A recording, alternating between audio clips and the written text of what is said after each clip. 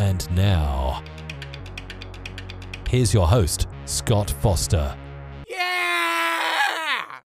Well, hello, and welcome back to another episode of Tweet Talk. I'm coming to you from the beautiful Saturday morning here in New York City, and I know I haven't been here in a while. Apologize, just, life gets in the way, but I had to get one out, had to get something out. Miss you guys very much, and I appreciate you being here, and I got a great show for you today, and we are going to jump right into it because there's lots of big news.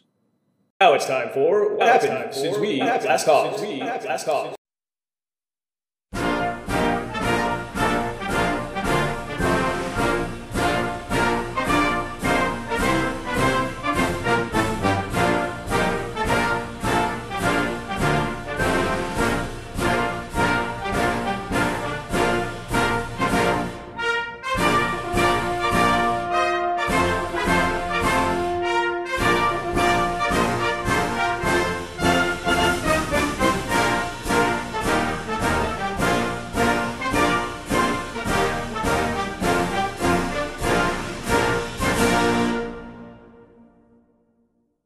Yes, we have a lot to talk about. What started as an election night became an election week, maybe even an election 10 days. It's still kind of going on, but not really.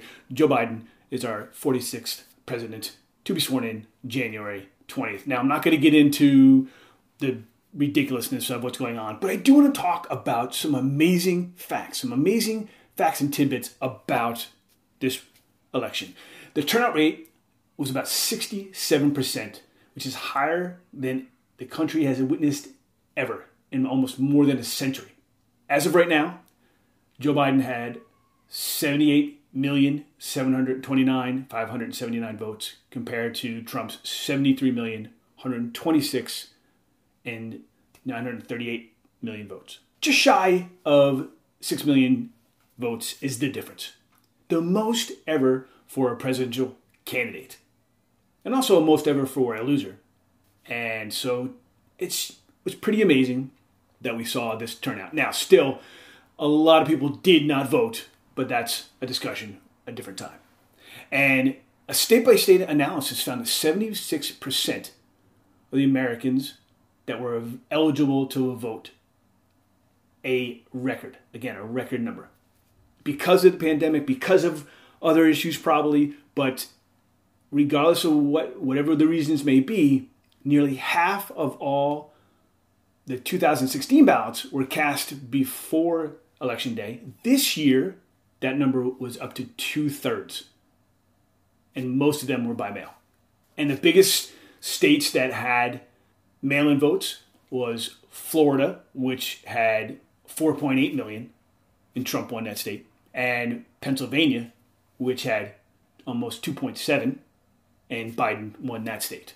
Well, interesting enough, part of the dilemma and the issues that came about as a result of this election was that legislatures and states anticipated the mail-in, the use of mail-ins. So one of the biggest things this year was the mail-in votes. And anticipating the mail-in votes and the counting of them and trying to get it done before the election that was over, states like Wisconsin, Michigan, and Pennsylvania, Florida, all lobbied to be allowed to count those votes and ballots before the regular election day ballots. Republicans in Michigan, Wisconsin, and Pennsylvania all blocked that and did not allow pre-election day counting of the ballots. So that's what happened with the long-running ballot counting. And that's why we didn't have states give up their votes and their decisions until later in the week. So just some big tidbits about this election. We will see the oldest American head of state ever. Biden turned 78 this past Friday. He won a traditionally Republican state of Arizona and Georgia, neither of which have voted Democrat since the 1990s. Donald Trump is the first losing president since George Bush Sr., the first incumbent president to not get a second term. Now, no surprise if you watched any of this at all in terms of the elections and even the legislature, the runs for Congress. The 2020 elections were the most expensive in history. costing over $14 billion. Twice as much as the last election. And not just the Democrats, but on both sides. But Joe Biden raised over $1 billion, which is the first candidate to do so. So just some really interesting things about this election. And it just remains to be seen where the habits and the consequences of this election take us in future elections. Will there be lots of reform? Will there be lots of other restrictions? Will there be overhauls of the election and voting process altogether? Remains to be seen. Now on with the fun stuff. Just talking a little bit about sports. The big news, Kim Ng has become the first female of a major male-dominated sport organization. She became the GM of the Tampa Bay Marlins, and hats off to her. She earned it. She worked her way up, and it's going to be amazing to see what she does. So cheers to her. We have basketball starting up soon. We've already had the issues of COVID with football, college football. Games lost, games canceled, games rescheduled. Now we have basketball, which is even closer knitting and close contact than football. So we'll see what happens. In hopes of having a complete season and a good season, the NCAA will hold the men's college basketball tournament, March Madness, next year in one city. And instead of spreading it out across the country, the 64 or 68 team tournament will be held in one city, and it'll be single elimination, and it will start in March 16th and end with a championship game on April 5th, and it'll all be held in the state of Indianapolis.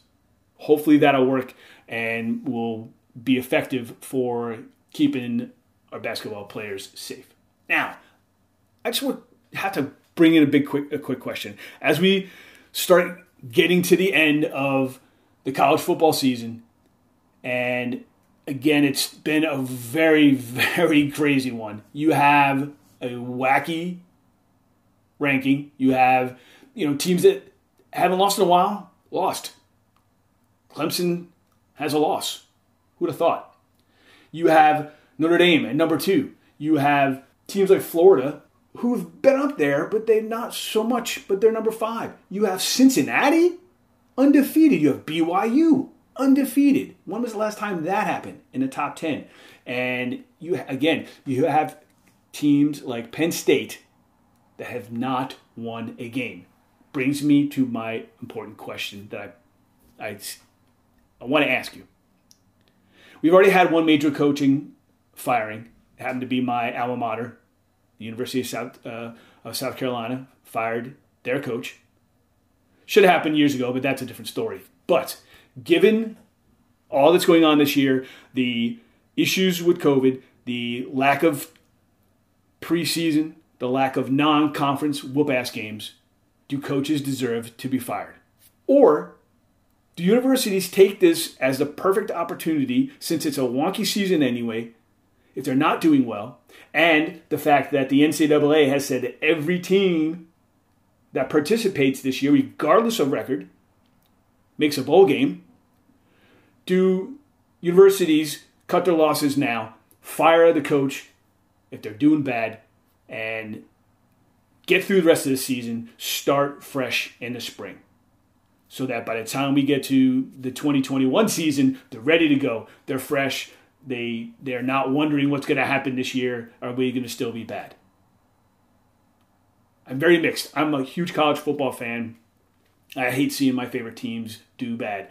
But I think it's the right call if this is a perfect opportunity for teams to clean house, fumble their way to the end of the season, forgive the pun, and then just start fresh. Clean slate, new team, get the players excited for the new coaching, and go. That's my 2 cents. Let me know yours. AD_Foster, Twitter or Instagram. Very curious to hear what your thoughts are on that topic. If you're a space fan like I am, then you were excited about the latest mission, the latest launch from Kennedy. The Crew 1 from NASA's SpaceX crew with the first mission with a rotational flight of U.S. commercial spacecraft with astronauts to the International Space Station. They'll stay there for about 6 months. And a huge, huge step in us getting back to the moon, us getting to Mars, and overall getting the United States back into spaceflight. Very exciting for NASA and the Crew 1 astronauts and their spacecraft, which is called Resilience, by the way, highlighting the dedication to the teams, all of NASA. It was also the first night launch at Kennedy Space Center since one of these space shuttle missions back in April 2020. And now for some just more serious stuff. I'm going to touch on it a bit. I know we're all in it. We're hearing it all. But I think, yes, there is the exciting promise of two companies that have very successful trials for a vaccine. And the future is very bright for vaccines. But again, just like most vaccines over the years, not everybody's going to do it. More people will probably do it now because we just can't take it. We can't take it for granted and get slack in what we've been doing. And yes, I know the massive things. We have Thanksgiving coming up. A lot of people have changed their plans. A lot of people have canceled their plans. But we just have to understand it's for the better. Like, we want to get out of this. When we get to March, which will be about the anniversary of when all this went down in the first place, we don't want to be in the same place. We want to be in a better place. We want to celebrate the spring. We want to celebrate Thanksgiving, St. Patrick's Day. Those kind of things and beyond. People want to travel. So we should all be doing our parts. And that's all I'm going to say about that as we get into our fun tweets, because we have lots of fun topic tweets that I want to talk with you today. So let's jump right into it. And now, a word from our sponsors. Check this out. So our first tweet comes from @Nerdist, @NERDIST. And they're referring to the Scorpion King, which is announced that they're going to do a reboot. And that reboot launched the careers of people like Dwayne "The Rock" Johnson. And they ask what movie reboot was better than the original. And I don't know that I can't start anywhere else but Batman. And Batman Begins in Christopher Nolan, or what he did to the Batman Dark Knight legacy. Now, the Joel Schumacher movies, which is the ones I grew up with, they were good. They were amazing comic book movies. He gave so much and pioneered so much into comic book movie making and characters. But Christopher Nolan brought such a dark character, what I know as Batman, and even the Bruce Wayne, and just created this whole new world that mesmerized thousands of people, millions of people even, and of course spawned The Dark Knight and The Dark Knight Rises. Just overall better than the originals. Next up, we have Star Trek. Now, I've been a Star Trek fan all my life. While the first ever one, the Star Trek the movie, was good, and it brought the Star Trek characters into the movie theater, into the matinee, the story itself was just not there, and it was a little disappointing. And I'm talking strictly about the first one, the first Star Trek movie. But then J.J. Abrams gave us this new cast of Captain James T. Kirk and Spock, and even a better story, and just, again, helped a lot by the advancement in special effects and visual effects, but still the story was greater, it was bigger, it set up a world that we could go anywhere. And for me, the J.J. Abrams Star Trek movie was better than the original. Now, staying a little bit closer to home, a little on Earth, if you will, we talk about True Grit. Henry Hathaway's 1996 version was a really good movie. It was a good Western. It was a good feel. The movie itself was pretty good. But the Coen Brothers 2010 remake is excellent. And with the cast that they put together, Jeff Bridges, Matt Damon, Haley Steinfeld, and Josh Brolin, a tight script that just kind of interweaves the story, the action, the adventure, and the humor. For me, that was just an amazing movie and brought the level of the original up a little bit. Just really enjoyed that. Then we jump. Any movie that Martin Scorsese does is most likely going to be amazing, especially if it's a remake. And I'm sure he intended to pay a lot of tribute to the original movie, but nonetheless, his Cape Fear in 1991 far better than the 1962 Cape Fear version with Gregory Peck and Robert Mitchum. This time, Robert De Niro stalking the family. And you have an evil, crazy, maniacal Robert De Niro in a scary-ish movie, in a stylish movie put together by Martin Scorsese. It's going to be ridiculous. The fear that the movie evoked itself and the emotions that it gave you, the viewer, is intense, even alone. Now, jumping back to some other examples, mostly science fiction movies, and then you take Judge Dredd. You have the Stallone version versus the Carl Urban version. Quite honestly, I prefer the Carl Urban movie. It was closer to the origin story and the stories of the Judge Dredd, the comic, and so for me, that was the better movie. Finally, Planet of the Apes. I was a fan of the originals, the way back 70s movies. Loved them, watched them, and would rewatch them as I got later in life as they came on the movies, on the TV. And then we had Tim. So this is like a remake of a remake. And then 2001, got all excited. Tim Burton said he was coming out with one with Mark Wahlberg. And I was, that was going to be awesome. And could never have been more disappointed in a movie in a very long time. Did not like the 2001 version of Planet of the Apes. Then comes the 2017 version of Planet of the Apes. It was a smoother, more realistic origin story of the natural smarting up of our apes, of our chimpanzees, the whole ape group, and how they evolved into what they would eventually do and take over the planet. Really thought that was a clever way of moving from apes in the cages to the end of the movie, setting up what would eventually be more apes movies that showed the progression of apes ruling the world. Those were really fun. And if you haven't seen those, I encourage you to watch those. But those are just some of my picks as movies, reboots that were better than the originals. What did you think? Do you agree with my choices? Let me know. Get at me. AD Foster, Twitter or Instagram.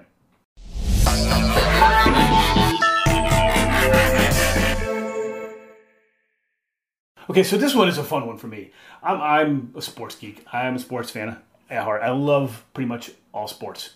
And even when there's a big moment, a sports moment, it doesn't matter what the sport is. The way it grabs a country or a state, a world around it, and just everybody loves that sport. And ESPN asks, name a sport or event you wish Twitter was around for. Now, Twitter didn't really get hopping until around 2006, and so there's so many sports events that happened that occurred before Twitter was really Twitter, and everybody in your neighborhood had a Twitter account. For me, the number one event that I wish Twitter was around for, the Miracle on Ice. Now, if you're not familiar with the Miracle on Ice, the Miracle on Ice was an ice hockey game during the 1980 Winter Olympics held in Lake Placid in New York, and it was played between the host country, the United States, and the Soviet Union on February 22nd, 1980. And as you can imagine, during that time, it was still the Cold War. It was very, very, it was big. Two countries that could not hate each other more. And it was the medal round of the hockey tournament. And the Soviet Union, powerhouse in hockey for years. 4-time defending gold medalist. Heavily favored to beat us. We were a kind of a ragtag team put together. And we beat them 4-3. I watched the game with my dad. It was just amazing. This was one of those matches that bars were full, people watching, and went nuts all around the country. And 2 days later, we beat Finland to win the gold medal. Huge huge for Twitter. Twitter would have lost its mind. Next up for me, the 1994 World Cup. Again, the World Cup is being played in the United States, and we were not the best team, but we made it out of the group stage, made it to the round of 16 for the men's soccer. We were playing Brazil, and we hung in there really, really well. Looked great. It was an amazing match between Brazil, heavily, again, another team that just traditionally outclassed the field, and especially the United States. We lost. It was a 1-0 defeat, but we looked really good. It was a very proud moment for the United States men's soccer team. And that fueled us going into future years. Really put men's soccer in a push to be really good and to be great. Team now owes a lot to the 1994 World Cup team. And that would have been a fun Twitter moment. I was in Texas with my buddy. We were watching the game. And heartbroken, but nonetheless, it was a great match to watch. Up next for me, I'm not a big basketball fan, but man, I really get inspired sometimes by women's basketball and what they do, and in this particular moment, Coach Pat Summitt, an amazing coach, got her 880th win. That broke Dean Smith's old record of 879 wins. Dean Smith, longtime coach, men's coach, and it was an amazing accomplishment, amazing record to be broken. And so it was a really huge for women's sports, for basketball, and for sports in general. Again, something that would have broken Twitter and would have been a lot of fun for Twitter. Now, for you basketball fans, and those of you that are basketball fans and have Twitter, I know you wish you had Twitter around the time when Michael Jordan played ball. That's why he is part of my list of things that I wish we had Twitter for. And it was his last time in a Bulls uniform. And it was the final game. It was during the NBA Finals, pardon me. And it was near the end of the game. MJ stole the ball from the Jazz forward, Karl Malone, and headed to the opposite end of the court. Bulls needed to score. Jordan head to the top with less than 10 seconds remaining, nailed a jumper, giving the Bulls the 87-86 lead over the Jazz. They would go on to win the game, win Game 6, and claim their 6th NBA title in 8 years. Again, mainly because of Michael Jordan. And if you are like me and weren't a basketball fan, but you were a fan of Michael Jordan and watching Michael Jordan just rule the court, that was fun to watch. Just seeing highlights of him play basketball. And it was amazing to watch. And finally for me, baseball. Big baseball fan. Can't not talk about a missed opportunity for Twitter and not talk about baseball. Now, clearly, the 1986 Mets winning the World Series and the Bobby Buckner dribble underneath his glove or through the hole in his glove, whatever that may be, that is one that would have just ruled Twitter, between the Mets winning and Bobby Buckner losing it for the Red Sox. But that would have been fun. But I think what would have been a bigger, earth-shattering, Twitter-topping topic was what happened in 2004 when the Boston Red Sox swept the St. Louis Cardinals to win their first World Series in over 80 years. I think that would have just been dominant for weeks on Twitter. And again, it's one of those things, if you're not a baseball fan, if you were from Massachusetts, if you were from Boston, if you were from the East Coast, if you were not a Yankees fan, you would have tweeted about this game, about this World Series.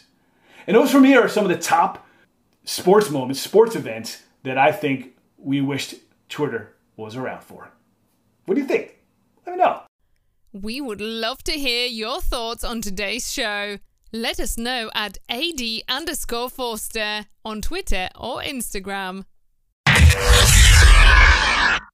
Our last tweet comes from somebody that I had the pleasure of working with, who I hold in high esteem and think is a wonderful director. That is John Cassar at JONCASSAR. He speaks of how Quentin Tarantino has his own movie theater, the New Beverly Cinema, plays his movies, gives the theater owners that run it his suggestions from time to time. And John Cassar says, if I had a theater like Quentin Tarantino, here's the movies that I'd be playing this week: Casino, Lord of War, Breaking Away, and Clockwork Orange.